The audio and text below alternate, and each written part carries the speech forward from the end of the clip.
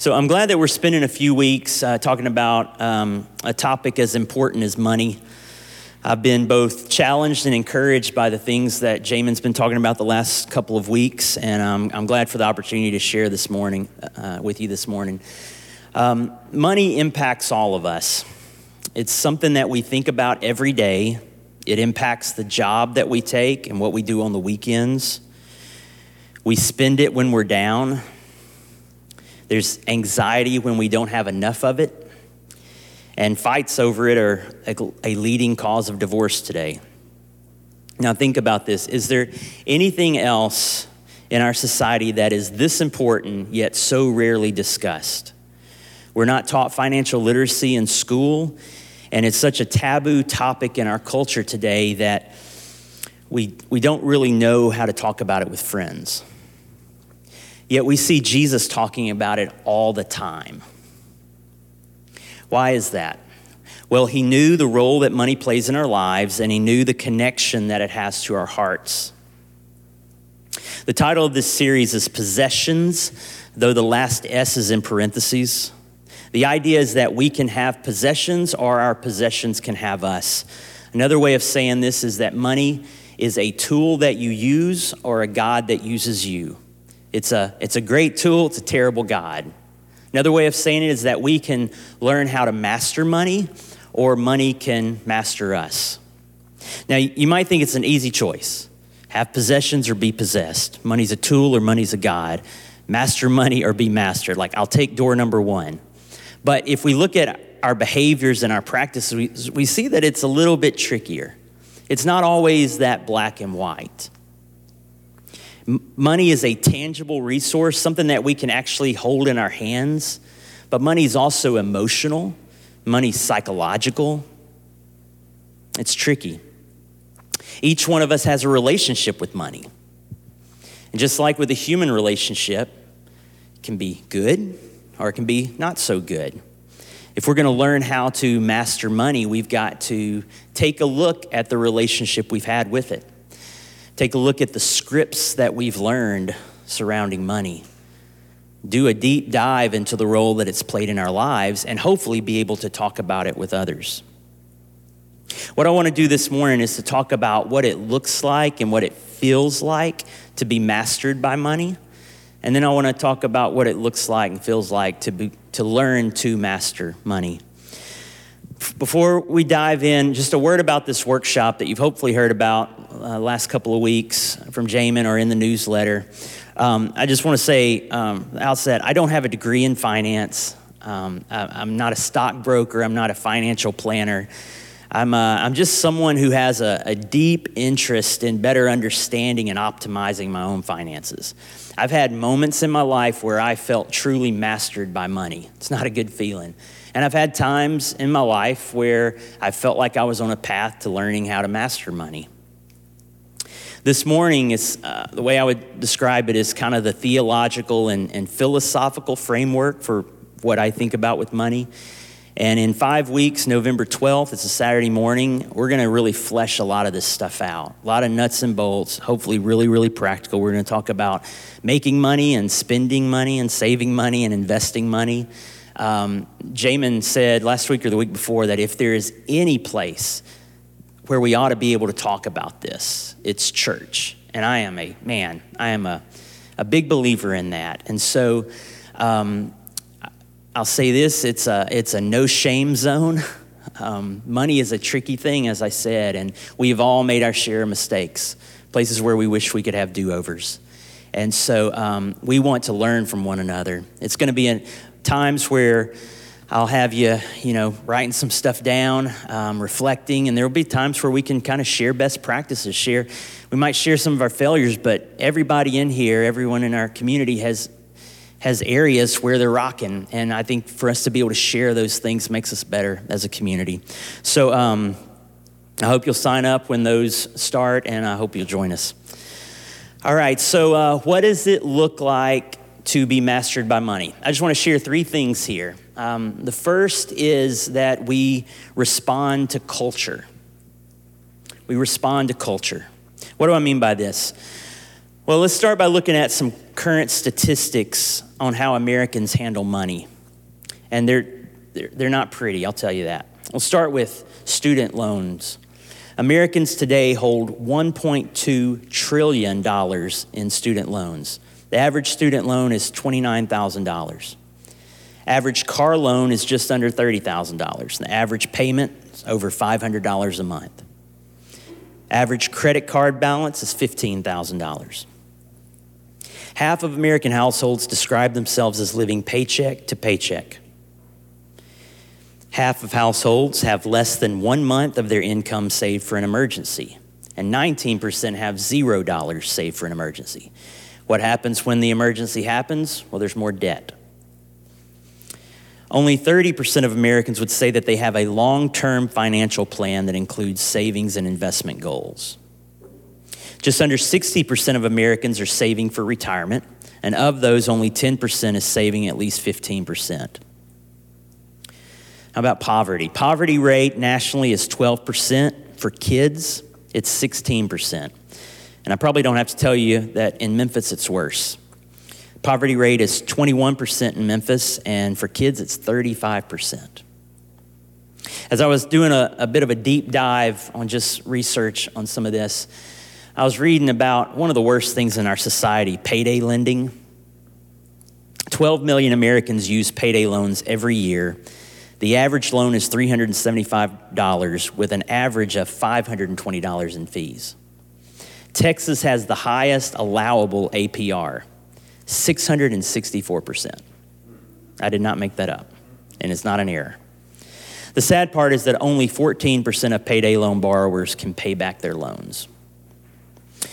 So this is just a snapshot of where our culture is with money, and it's not good. Many years ago, I heard this phrase, people don't plan to fail, they fail to plan. When I hear these statistics, I don't think of freedom and flourishing. I think of restriction. I think of being aimless. No plan, no goals, just drifting. Imagine a canoe with no oars. You just go where the wind takes you. And the wind here is culture. So what does it look like to be mastered by money? Number one, we respond to culture. Number two, we respond to culture, and this leads to a life that's marked by consumerism. Consumerism is no accident. It's been part of our country's marketing strategy for decades. You've heard the phrase, keeping up with the Joneses. Fun fact, I actually have next door neighbors named the Joneses, so it's literal. This is where we see our neighbor or our friend get something, and now we think there's something wrong with us that we don't have it. So we look it up online, right? We look it up online, and next thing we know, it's on all over our dang Facebook feed. Is that an accident? Is it the Lord? No, it's intentional. It is very intentional marketing and technology. It's a well-oiled machine that we have to be aware of. Every minute of our day, culture is preaching a message about money. It tells us that if we have fill in the blank, then we will be happy. People will like us more. Maybe we will even like ourselves more. But is it true? Does the message deliver on its promise? So often we don't ask that question. Or how about this? Have you ever felt like this? This is from an author named Liz Timms. I think it's on the screen. She says, we were spending more and more money in increasingly desperate attempts to mitigate the frustration and discontent we felt over our jobs. We were working for the weekends and spending the money we'd worked so hard to earn in an effort to make ourselves feel better about how hard we worked. It was a vicious cycle. Have you ever felt that? I remember when I first felt the grip of consumerism in my life. The year was 1983 and I was 9 years old. I was a big fan of G.I. Joes. Any G.I. Joe fans here? I know I'm dating myself there. There was this one action figure that I couldn't find anywhere. I've got his picture on the screen here. It was the Arctic trooper named Snow Job. You know, in retrospect, I'm not sure why I liked this guy so much. If I'm commanding a mission, which I guess I was, I'm going with Snake Eyes every time. He's a ninja and he's awesome. Not so much this guy. Aside from the annual winter mission in the Alps, this guy isn't getting in the game that much. I mean, what do you do with the parka and the skis? But at the time, he had captured my heart, and I had to have him. We looked for him everywhere. I mean, this was obviously before Amazon, where you click and it shows up on your doorstep the next day. I got to give my mom props here, major props, because she was happily involved in my mission with me. And so we would go to Raleigh. I lived in Tipton County, and Raleigh is where we went back in 1983. And we would go, and I would have my action figures with me in the back seat, and I was a pretty creative kid. And so we'd be on this mission to rescue one of the guys who was kidnapped. And I would go in the store with my mom, and I would a little bit later come out a failure once again, and they weren't happy. Sometime later, I go with my dad to a store. My dad was not quite as involved in the mission as my mom was. And I wasn't thinking about the mission. He just had to run into a store to get something, and I think you know where this story's going. I'm walking down an aisle, not thinking about anything, and it was like a light from heaven shone down, and there he was. But being that it was 1983 and I was 9 years old, I had no money. I had no visa. And I tried to explain the whole mission thing to my dad, and he doesn't buy it, and he doesn't literally buy it for me. I don't remember what happened next. I was probably so down. Somehow I got it. I don't know if I talked my mom into going straight back to that store, but I did get it. And for the next 4 days, my life was better than it had ever been. And then, the skis were great and all, but the euphoria kind of wore off. And then I wanted something else. Now, it doesn't have to be G.I. Joes, but we all, I think, can think of something, multiple somethings probably, that you felt like that and you just had to have. Do you know what the path of consumerism leads to? It's not fulfillment, at least after 4 days. It's discontentment. With discontentment, what satisfied us for a while no longer satisfies us, and we need more. That's the word. I wish I could tell you that my battle with consumerism ended that day, but it didn't. I want to read this. This is from an author and pastor named John Mark Comer. It's on the screen. It says, "What if the formula, more stuff equals more happiness, is bad math? What if more stuff often just equals more stress? More hours at the office, more debt, more years working in a job I don't feel called to, more time wasted cleaning and maintaining and fixing and playing with and organizing and reorganizing and updating all that junk I don't even need? What if more stuff actually equals less of what matters most? Less time, less financial freedom, less generosity, which according to Jesus is where the real joy is. Less peace as I hurry my way through the mall parking lot. Less focus on what life is actually about, less mental real estate for creativity, less relationships, less margin, less prayer, less of what I actually ache for. What if I were to reject my culture's messaging as a half-truth at best, if not a full-on lie, and live into another message, another gospel?" Oh, I like that. So what does being mastered by money feel like? Well, we respond to culture, which leads to a life marked by consumerism. And number 3, the fruit of all of this is an anxious heart. All of this puts together leads to a ton of anxiety. Living paycheck to paycheck, anxiety. Having large student loans and credit card debt, anxiety. There's a reason the Bible says the borrower is slave to the lender. If you've been in that, you feel that. Having no financial margin and then an emergency happens. Anxiety, high stress. I'll be honest, I have felt more anxiety in the last few weeks about money than I have in quite a while. I'm in real estate, and the market's really changing. Rates are up, and it's good in that it's going to lead to a needed correction, but it's going to hurt a lot of people. It's going to mean less business for me. I have rental properties. I have got several vacancies right now. I have a construction project that is way over time and over budget. Mandy and I, we had 2 appliances go out in the last week and a half, and weird electrical issues. All of that costs money.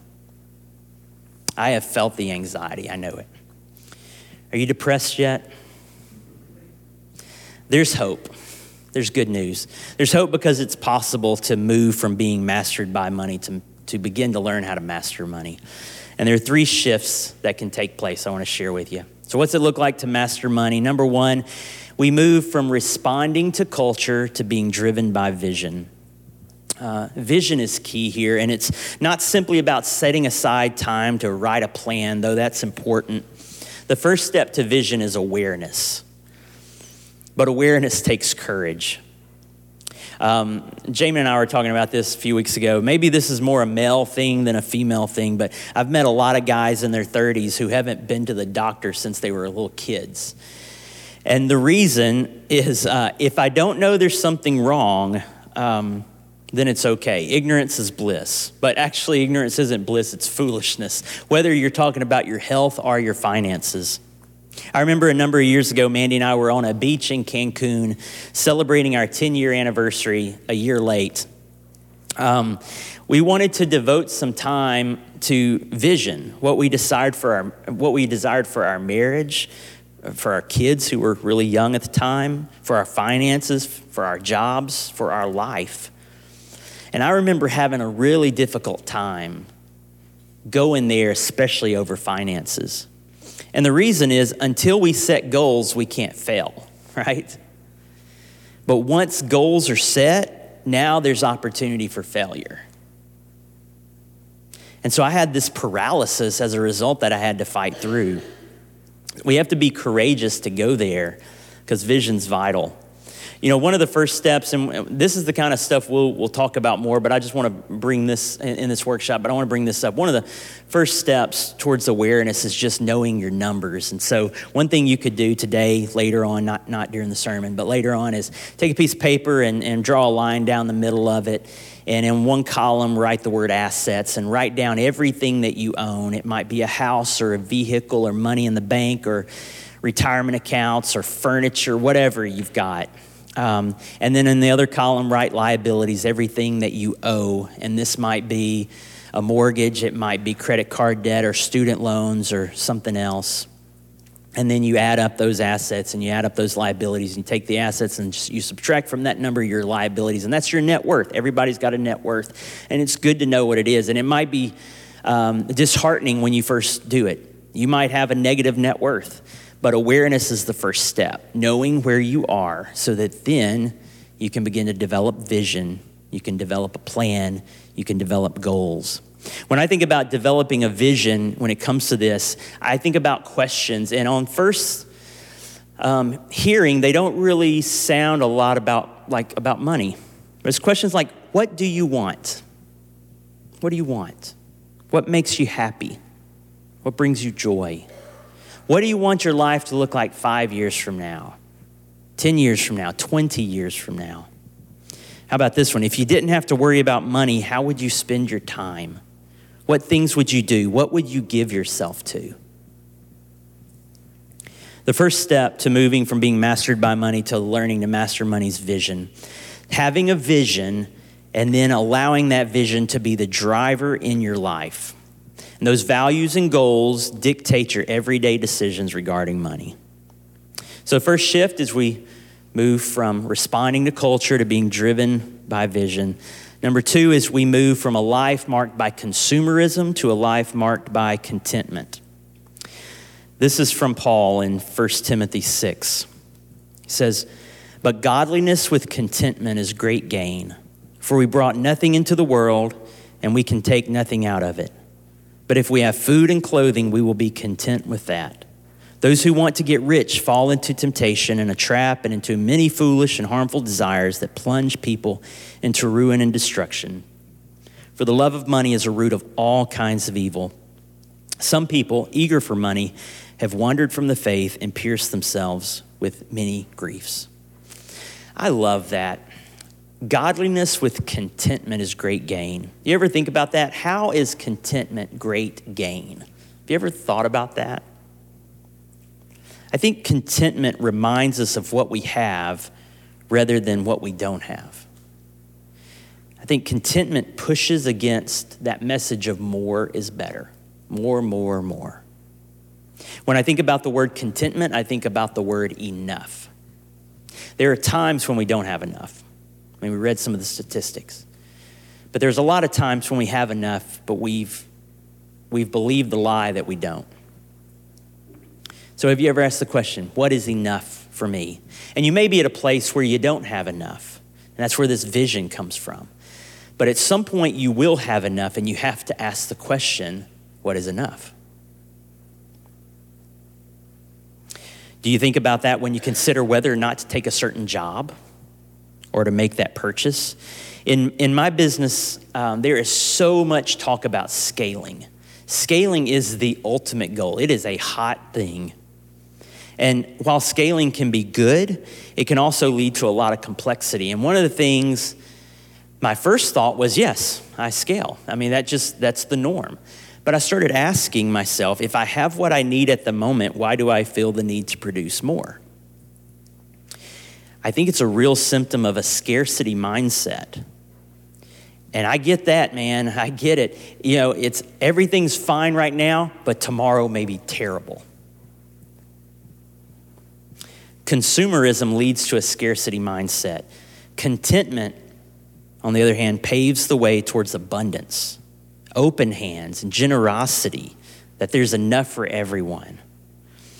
Here's more from Paul, verse 17. Command those who are rich in this present world not to be arrogant, nor to put their hope in wealth, which is so uncertain, but to put their hope in God, who richly provides us with everything for our enjoyment. Command them to do good, to be rich in good deeds, and to be generous and willing to share.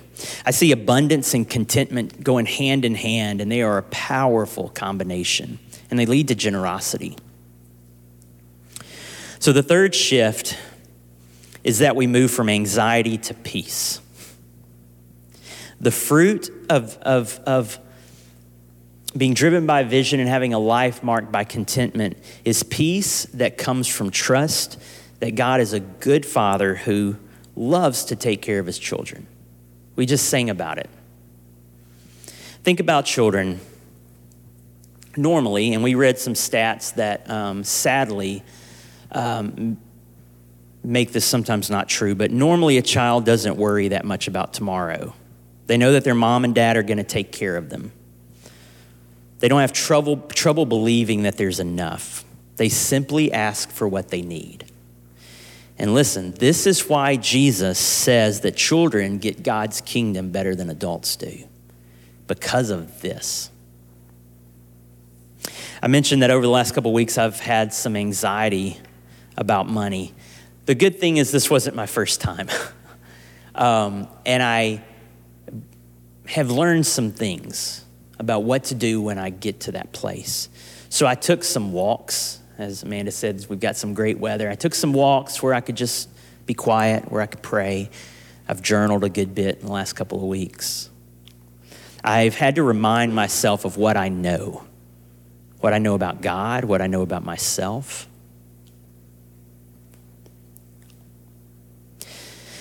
I stumbled upon this verse a few days ago that I want to share with you. It's from the book of Hebrews. It says, keep your lives free from the love of money and be content with what you have, because God has said, just pause there. Keep your lives free from the love of money and be content with what you have, because God has said you could think it's because worry's bad or the love of money's bad, but he says it's because God has said, never will I leave you, never will I forsake you. We have to remind ourselves of this truth. I was thinking about when Moses dies and the Israelites, it's finally time to go into the promised land, and they have a new leader who is no Moses, and it's a whole new generation ready to go. Over and over, the one command that God gives is remember. Remember what I've done. Remember who you are. Remind one another of what I've done and who you are. And that's the big battle That's the big battle of just reminding yourself of what you know, what God's done in the past. I titled this sermon, The Goal is Life. And here's what I mean by that. The goal isn't to get rich, to have a lot of money. The goal is to have life. And money can either help this or it can hinder this. I want to end our time back in this passage from 1 Timothy. There's this one verse, verse 9, that I want to go back to. Paul says, those who want to get rich fall into temptation and a trap and into many foolish and harmful desires that plunge people into ruin and destruction. Destruction's, that's a strong word. If I were to say to you, Jamin, I'm going to destroy you. Like, that's strong. That's strong words, right? And that's a strong thing here. This word is apolia, and it means destruction. It also means waste and regret. It's not quite as strong. It's serious, but not as strong as what we think of. It's the same word used in Matthew 7:13-14, which has been a really important passage for me for a long time. Links on the screen. Jesus is talking here. He says, enter through the narrow gate, for wide is the gate and broad is the road that leads to destruction, apolia, and many enter through it. But small is the gate and narrow the road that leads to life, and only a few find it. I have a favorite Greek word. You should all have a favorite Greek word. There's some good ones. There's some really good ones. My favorite Greek word is zoe. It means life, but not like physical life. That word is bios. The word zoe is a deeper and more beautiful word. Jesus in John 10:10 says, the thief comes to steal, kill, and destroy, but I have come that you may have life and have it to the full. That's what we're talking about. It's abundance. It's life overflowing. This is Jesus' goal. This is why he came. This is the life that he offers us, what he wants for us. And in Matthew 7, he's basically saying that there are two paths. One is wider than the other, which tells me that more people are on it. It's what's normal. It's not necessarily a bad path, but it can be a deceptive path. It's the world's message to you that what you need in order to be happy and fulfilled, of all those, they just tells you this and this and this and this and this. But again, it doesn't always deliver on its promise. Jesus says it actually leads to destruction and waste and regret. But he says there's another path. It's a more narrow path, which tells me that fewer people are on it. It's countercultural. It goes against everything we're hearing. It's the red pill instead of the blue pill. Are there any Matrix fans? This path leads to life, to zoe, to abundance, fullness, overflowing. What does that have to do with money? Well, I think it has a lot to do with money. Again, money is something we interact with every day. When I gave those either or, possessions are being possessed by our possessions, a tool or a god, mastering or being mastered. These are strong polar opposites, but there's not a lot of middle ground with this. Money is a powerful thing. Jesus' goal for us is to have life, and he knows that there's a way of living that leads to life, and there's a way of living that leads to destruction and waste. And the way we handle money plays a huge role. So when we begin to learn how to master money in a healthy way, it can lead to freedom in life. Let's pray. Jesus, we are grateful that you came, lived this abundant life, this beautiful, sacrificial, compelling life, that you died on the cross for our sins, not simply so we can go to heaven when we die, but so we can experience that same kind of life today in the power of your death and resurrection. We're grateful that as we come to the table, we're reminded in a tangible way of that sacrifice and that life. And it's an invitation to come to you. And money seems like a really separate thing from spirituality a lot of the times, but in your mind it's not. something that plays such a huge role in our lives is important to you, and you want to help us. And so I pray that you'd help us. I pray that we'd be honest with where we are, with you, maybe with somebody close to us, and we would just have some hope from you that we can get in a better place. Thank you for loving us. Thank you for bringing us to this place. In Jesus' name we pray, amen.